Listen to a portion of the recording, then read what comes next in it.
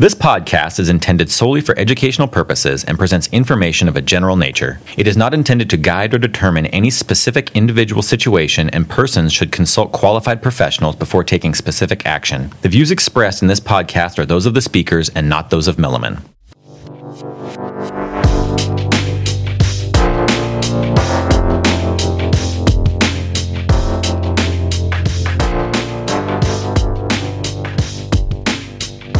Hello and welcome to Critical Point, a podcast brought to you by Milliman.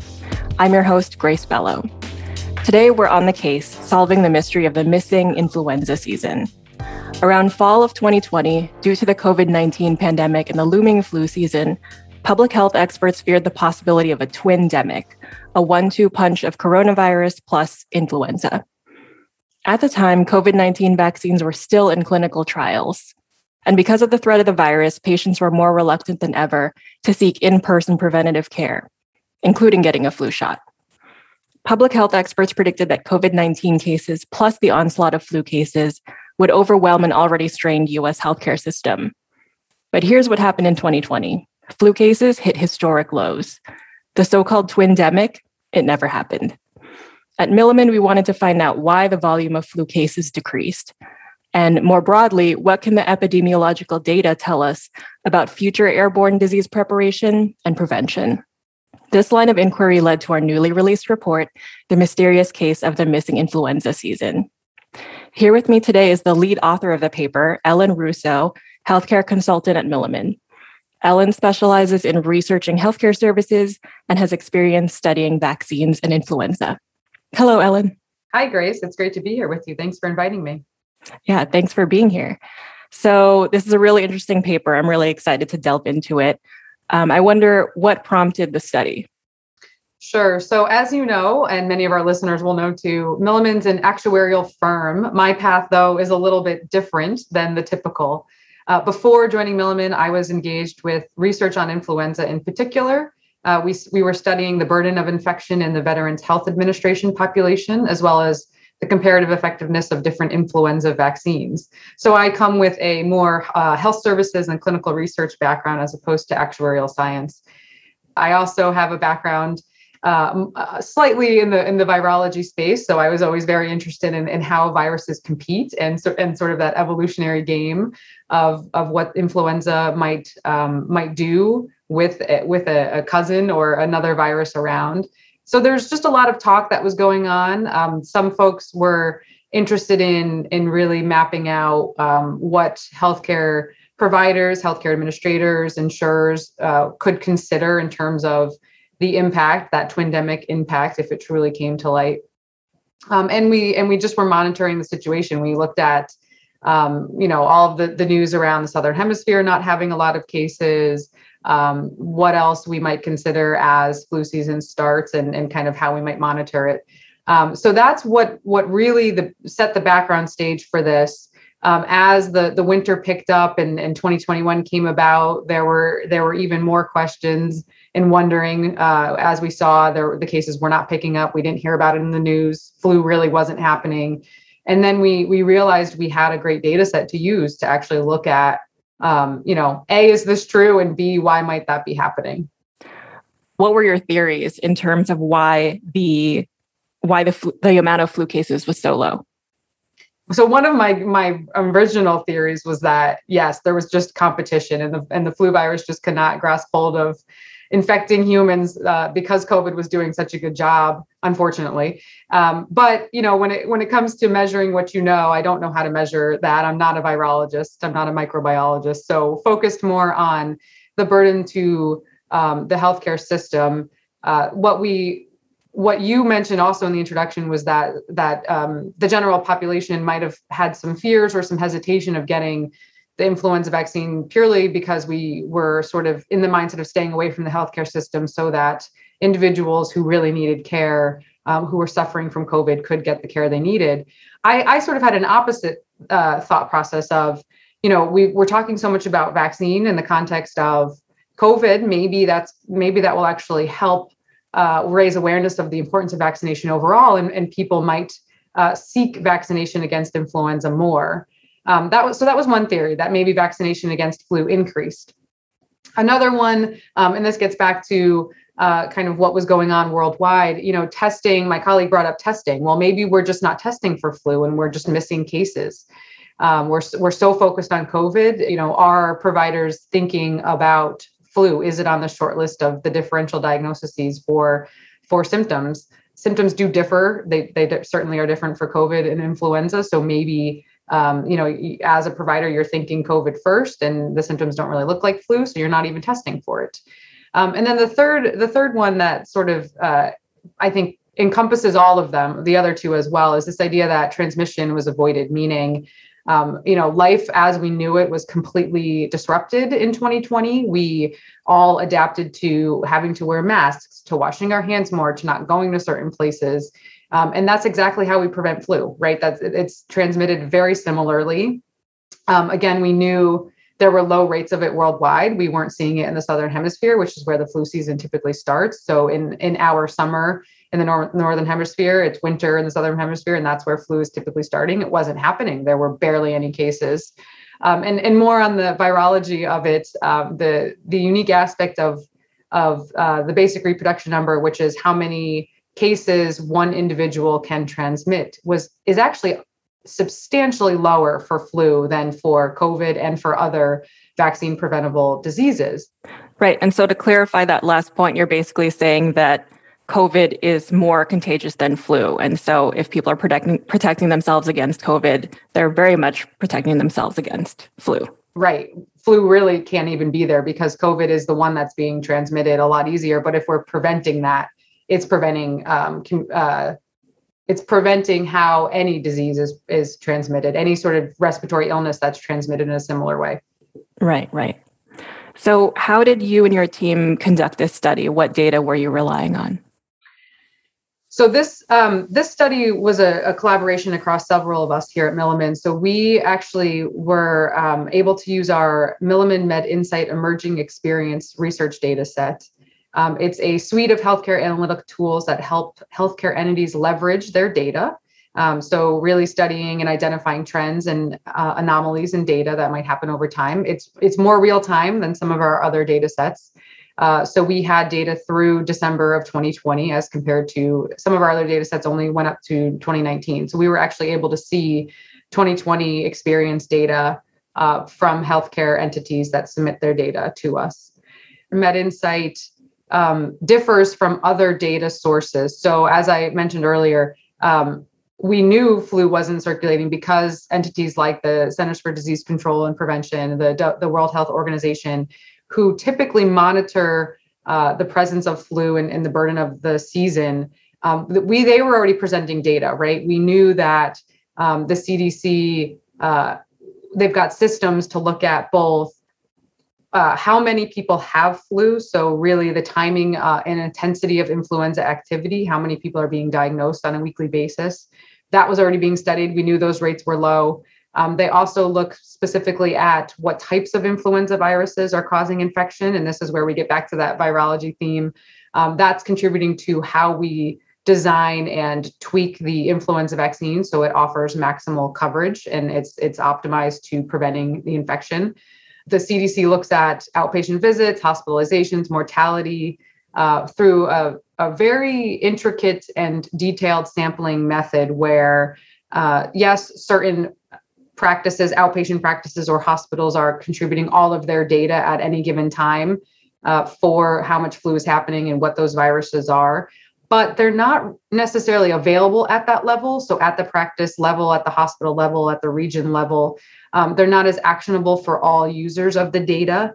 So like we saw with COVID overtaking our healthcare system, the more information we have, the better we're able to allocate resources to help with the burden of disease if pockets of disease erupt and it's really overwhelming certain areas.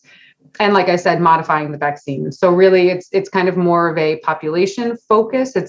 Which is similar to what MedInsight does as well, but they're, CDC and WHO are looking very, very high level to help prevent disease and address symptoms and the burden of it when it's really bad.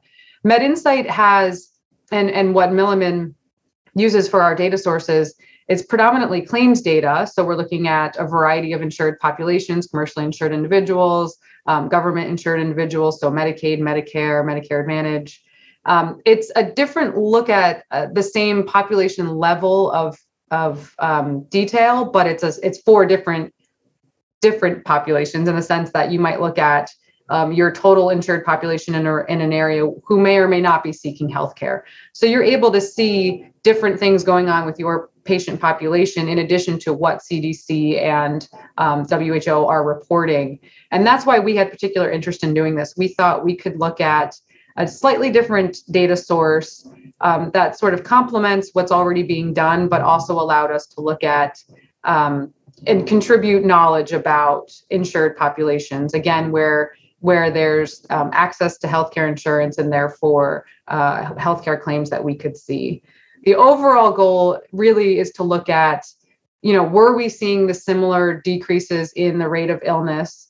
What happens in a healthcare claim in terms of what gets coded on that claim may or may not line up with the actual results of a test or kind of the downstream effect of what testing happens and what happens for that care for that patient. We took a different approach to look at were we seeing the same trends and what else might we learn in the context of vaccination, testing, and transmission avoidance. So it sounds like your data was a little more granular, and actually, if you wanted to, you could drill down by geography, by location. Exactly. And also have these other points of, one individual connecting their vaccination status, their testing status, looking at sort of those interplays. We didn't exactly do that in this study, but that's what this data offers. So let's zoom out a little bit and talk more broadly about influenza. So I know that flu is really important to study for a number of reasons. And one is the potential impact on kids. So one part of it is I read somewhere that kids can be a major vector of the flu. And kids in particular, young kids in particular, are very prone to the flu. So how did that figure into your research? Right. So getting onto that point, yes, children are a very big vector of the transmission for influenza virus. In particular, they're known to have the disease or infection for a little bit longer than other age groups. So they're able to transmit it a little bit longer and therefore expose others. We gave some thought to this in terms of, not wanting to limit to certain risk or age groups for flu. For example, in the season prior to the current one, so in 2019 to 2020, hospitalization rates among 18 to 49-year-olds were actually higher than during the 2009 H1N1 pandemic. We don't want to forget about the burden across the entire population. But yes, there are definitely differences within season to season virulence of who is being impacted the most by the virus. I think we're sort of accustomed to an annual burden of flu, meaning, every year, every season, there's a couple hundred individuals under the age of 4 that do pass away from flu. We know infection from flu is a major contributor to death among those 65 and older. And among those with high risk conditions. So it's something we felt very important was a very important topic, meaning, continuing to understand the dynamics of influenza infection, what sequelae are associated with it on the population, the health of our population, on the use of healthcare resources. It's important to understand what dynamics are affecting that so that, there's a holistic view of every single year. We know this is coming. How do we plan for it? How do we account for it? And what do we do if it's different, if it's either really bad or really good, as it was for the past year? So that all played a role. We wanted to not necessarily take away from the fact that there was this very devastating other pandemic going on, right? That COVID-19 is very much a focus and needs to be. But flu continues to plug along and is sort of always there. Right. And you bring up a good point, which is that in 2020, COVID-19 took over the headlines, but flu is an annual problem, an annual challenge in the US and elsewhere. So let's talk a little bit more about the demographics. You were mentioning how young kids in particular and older adults are really prone to influenza. So can we talk a little bit about those vulnerable populations and what the impact is from flu? So yes, let's talk about those that are at highest risk for complications from infection due to influenza. So similar to when you think about, what we hear in the news about COVID, it's not so much the actual virus that's contributing to sort of bad outcomes. It's how your body responds to it and what your immune system does as a result. It sort of gets overwhelmed with this infection. So when we talk about the burden of disease, we're talking about what happens, who's at risk for getting those complications and ultimately suffering, either sequela, meaning they're in the hospital for longer because they can't breathe very well, or it's affecting other organs. For flu, a lot of the populations, as I mentioned, so under 4 years of age is sort of a very high risk group.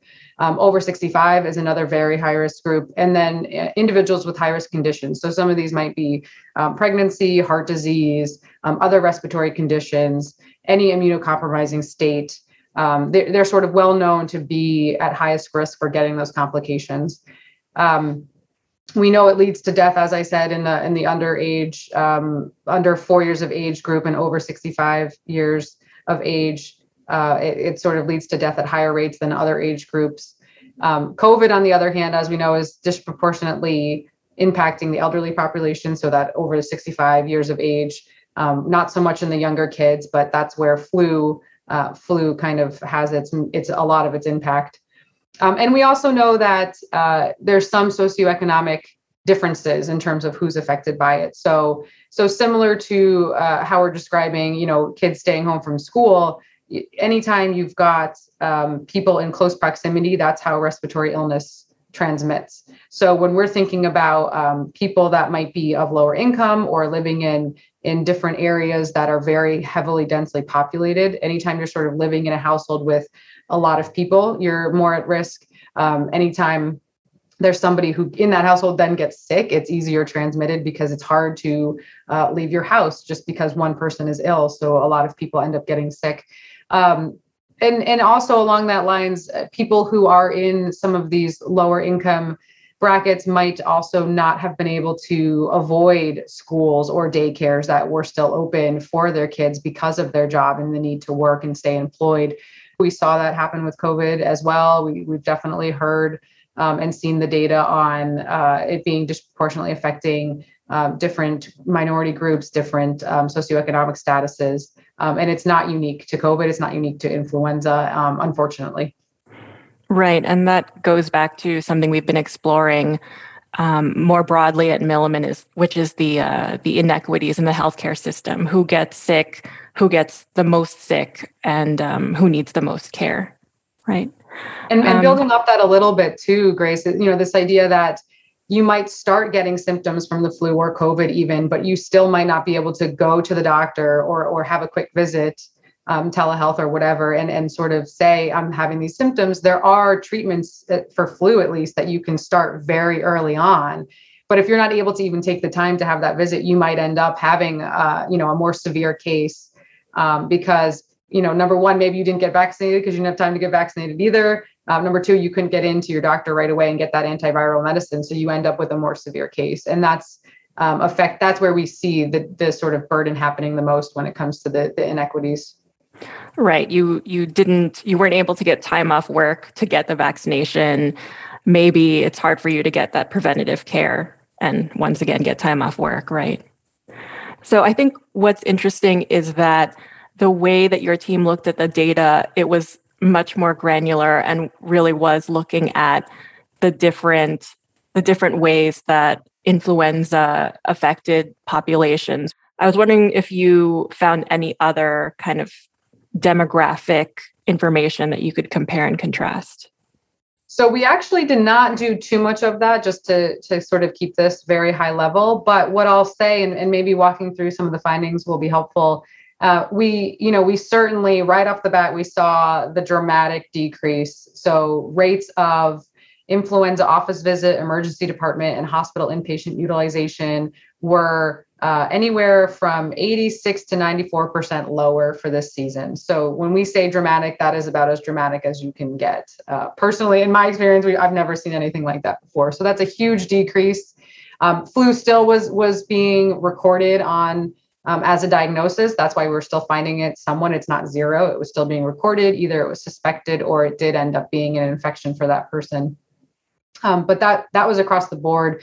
We definitely saw, the highest rate, which is, very, very slightly higher than the rest, was in the Medicaid population. So as compared to what you might consider a more healthy, less socioeconomically burdened population of the commercially insured individuals, Medicaid had a slightly higher rate of influenza infection. Vaccination against influenza, the big takeaway here is when you look at the average that we were able to find in our data, we're only seeing 1 in 5 were vaccinated across the board, across the entire population we studied. 1 in 5 received vaccination. That's pretty low. If you look at the CDC rates, it's closer to 50%. It's more like 1 in 2 are receiving a vaccination. We certainly know a limitation of our data is that we might be missing some vaccination, especially if it happens at work. So your employer might offer a free influenza vaccination clinic, and they're not going to run it through your insurance. So we know we're missing some, but to see a wide distribution in terms of, 1 in 10 in the Medicaid population being vaccinated, closer to 3 out of every 4 in the Medicare fee-for-service population receiving vaccines. That's a pretty substantial variation in terms of, like we just said, getting the preventive measure that has been proven effective to reduce the burden of infection. Even if you still get the flu, having had the vaccine is going to reduce how bad or how severe your case is. So there's a lot of variation in there, and we definitely see very low rates in the Medicaid population.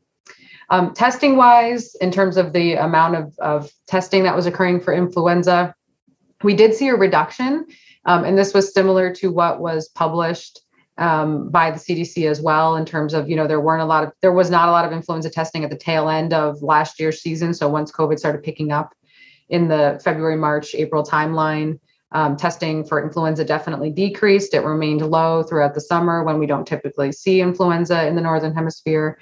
And then it started to pick up again. So it wasn't completely low for the start of the season. It was a little bit lower, but one thing that outside of what we studied also contributed to this is the testing, the diagnostic assays for testing for COVID and influenza were actually made into one test. What became available was the ability to test for different types of influenza and COVID all in one test, which made it a lot easier to sort of, check the box of getting testing done for that. So that might be why we started to see rates come up a little bit in terms of testing.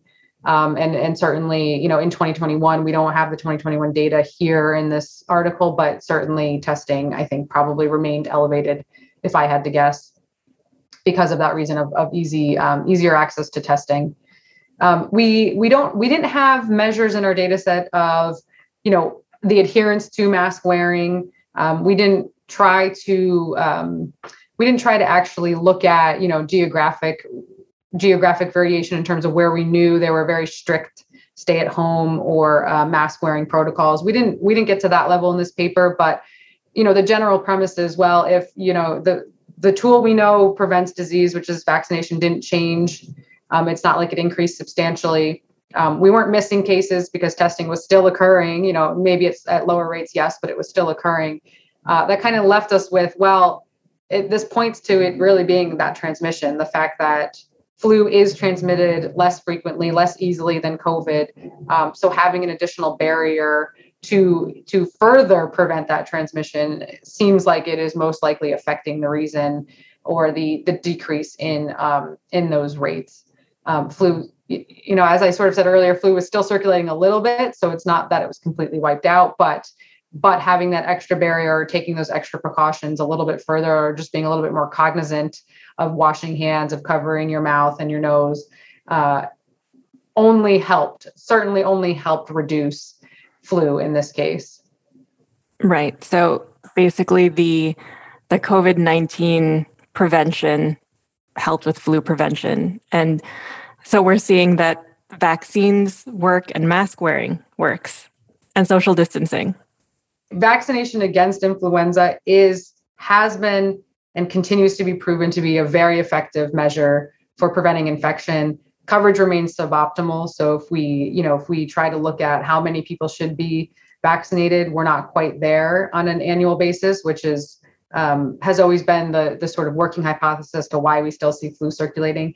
Flu also, back to my theme of virology, it undergoes antigenic drift. So its genetic makeup is actually changing at a very rapid pace. And that's also why it's hard to control and get rid of flu completely. But we know vaccination works, and we know we're supposed to do it every single year because of those changes in the virus genetic makeup, but we don't do it. So that is a risk, is that if we don't achieve optimal coverage through vaccination, there still is infection happening. We know mask wearing works. That is certainly proven effective for COVID. All of our efforts to stay at home, to change our lives, to adapt to working from home, and just very dire circumstances this past year worked. We saw the reduction in cases. We certainly saw how we changed the curve for COVID-19, and it works. It's working too against flu. Right. It's a cultural change, just like populations that were impacted by SARS then continued the mask wearing, even for prevention of colds and flu. Between vaccination and mask wearing, or some of our changes around what's normal and the importance of doing it might change, and it might just become a little bit easier to do. Right. And to loop back around to the data that your team was looking at, it seems like it really is important to look at your specific patient population. Absolutely. Thanks for bringing that back up. I think it's something I didn't really dive into is the importance of the healthcare system and the environment overall. There's a lot of players in that system, right down from, if you start at the patient level, what are my actions? What are my behaviors? Do I know how to get the flu shot? Do I know how to get the COVID shot? Do I know, am I wearing my mask? Am I being cognizant of that? Up to the provider team that's taking care of you. So anytime you need something for your health, whoever it is, right? What are they doing? What resources do they have available to help you? Up to, right, the hospital systems, all of these provider systems that are, we're seeing more and more of cross collaboration between different types of providers, infectious disease providers being more involved in other aspects of care for people. So that's part of the environment. And then we think really broad, really system-wide level of who's paying for care and who's watching the overall population across state boundaries, across regional levels, worldwide. That's where entities like insurance companies, the Centers for Disease Control and Prevention, the World Health Organization, that's where every action that they're taking as well plays into how we ultimately see population health improving or not improving. So when you think about the MedInsight database, when you think about what different data sources can do, they're providing different views at different times into different population aspects and dynamics. And so it's helpful information, I think, to come back to, looking at, the insured population, which, as I said, some people are not going to be needing healthcare because it turns out, vaccination rates might be high, so they don't need that healthcare. And that's very important for at that particular time because there's another outbreak of COVID or something going on. But it allows you to be more nimble and react to different situations and make decisions very quickly if you're able to see data at that level and in real time. So more up to date than we've seen before with these types of data sources. That's huge. That's definitely contributing to how we think about even going forward. 2020, we always keep talking about 2020 is just so different from any other year we've studied. Milliman excels in looking at trends over time and kind of what's coming up next based on what's happened before.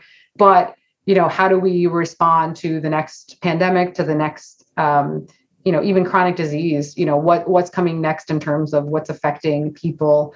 How do we adapt to it? How do we stay on top of using data to help us learn and sort of react and be proactive about what resources are there, how we can help people even more than we have before when we think about health and healthcare overall. Right. And what's interesting is I had brought up the individual level of the vaccination and the mask wearing, but you brought up the broader level of how can, insurers and healthcare systems and et cetera support people staying well. I think there's long-lasting implications for ease of vaccine, ease of antiviral treatment early on for flu. Those sorts of themes, I think, will continue on. And who's recognizing them? Certainly doctors and nurses and everyone taking care of people. But it becomes a lot easier when you've also got leaders and administrators of hospital systems and insurance companies also sort of seeing the picture too, and helping to make it even easier. Everyone has different touch points with whether it's your PCP, your primary care physician, or your insurance company when you're talking about coverage or kind of understanding where you can go for certain things. Everyone's got a touch point to help make that as easy as possible and as seamless as possible for a patient, for an individual. So thank you, Ellen, for joining us. You can read her team's paper, The Mysterious Case of the Missing Influenza Season, on Milliman.com. To listen to other episodes of our podcast, visit us at Milliman.com, or you can find us on iTunes, Google Play, Spotify, or Stitcher. See you next time.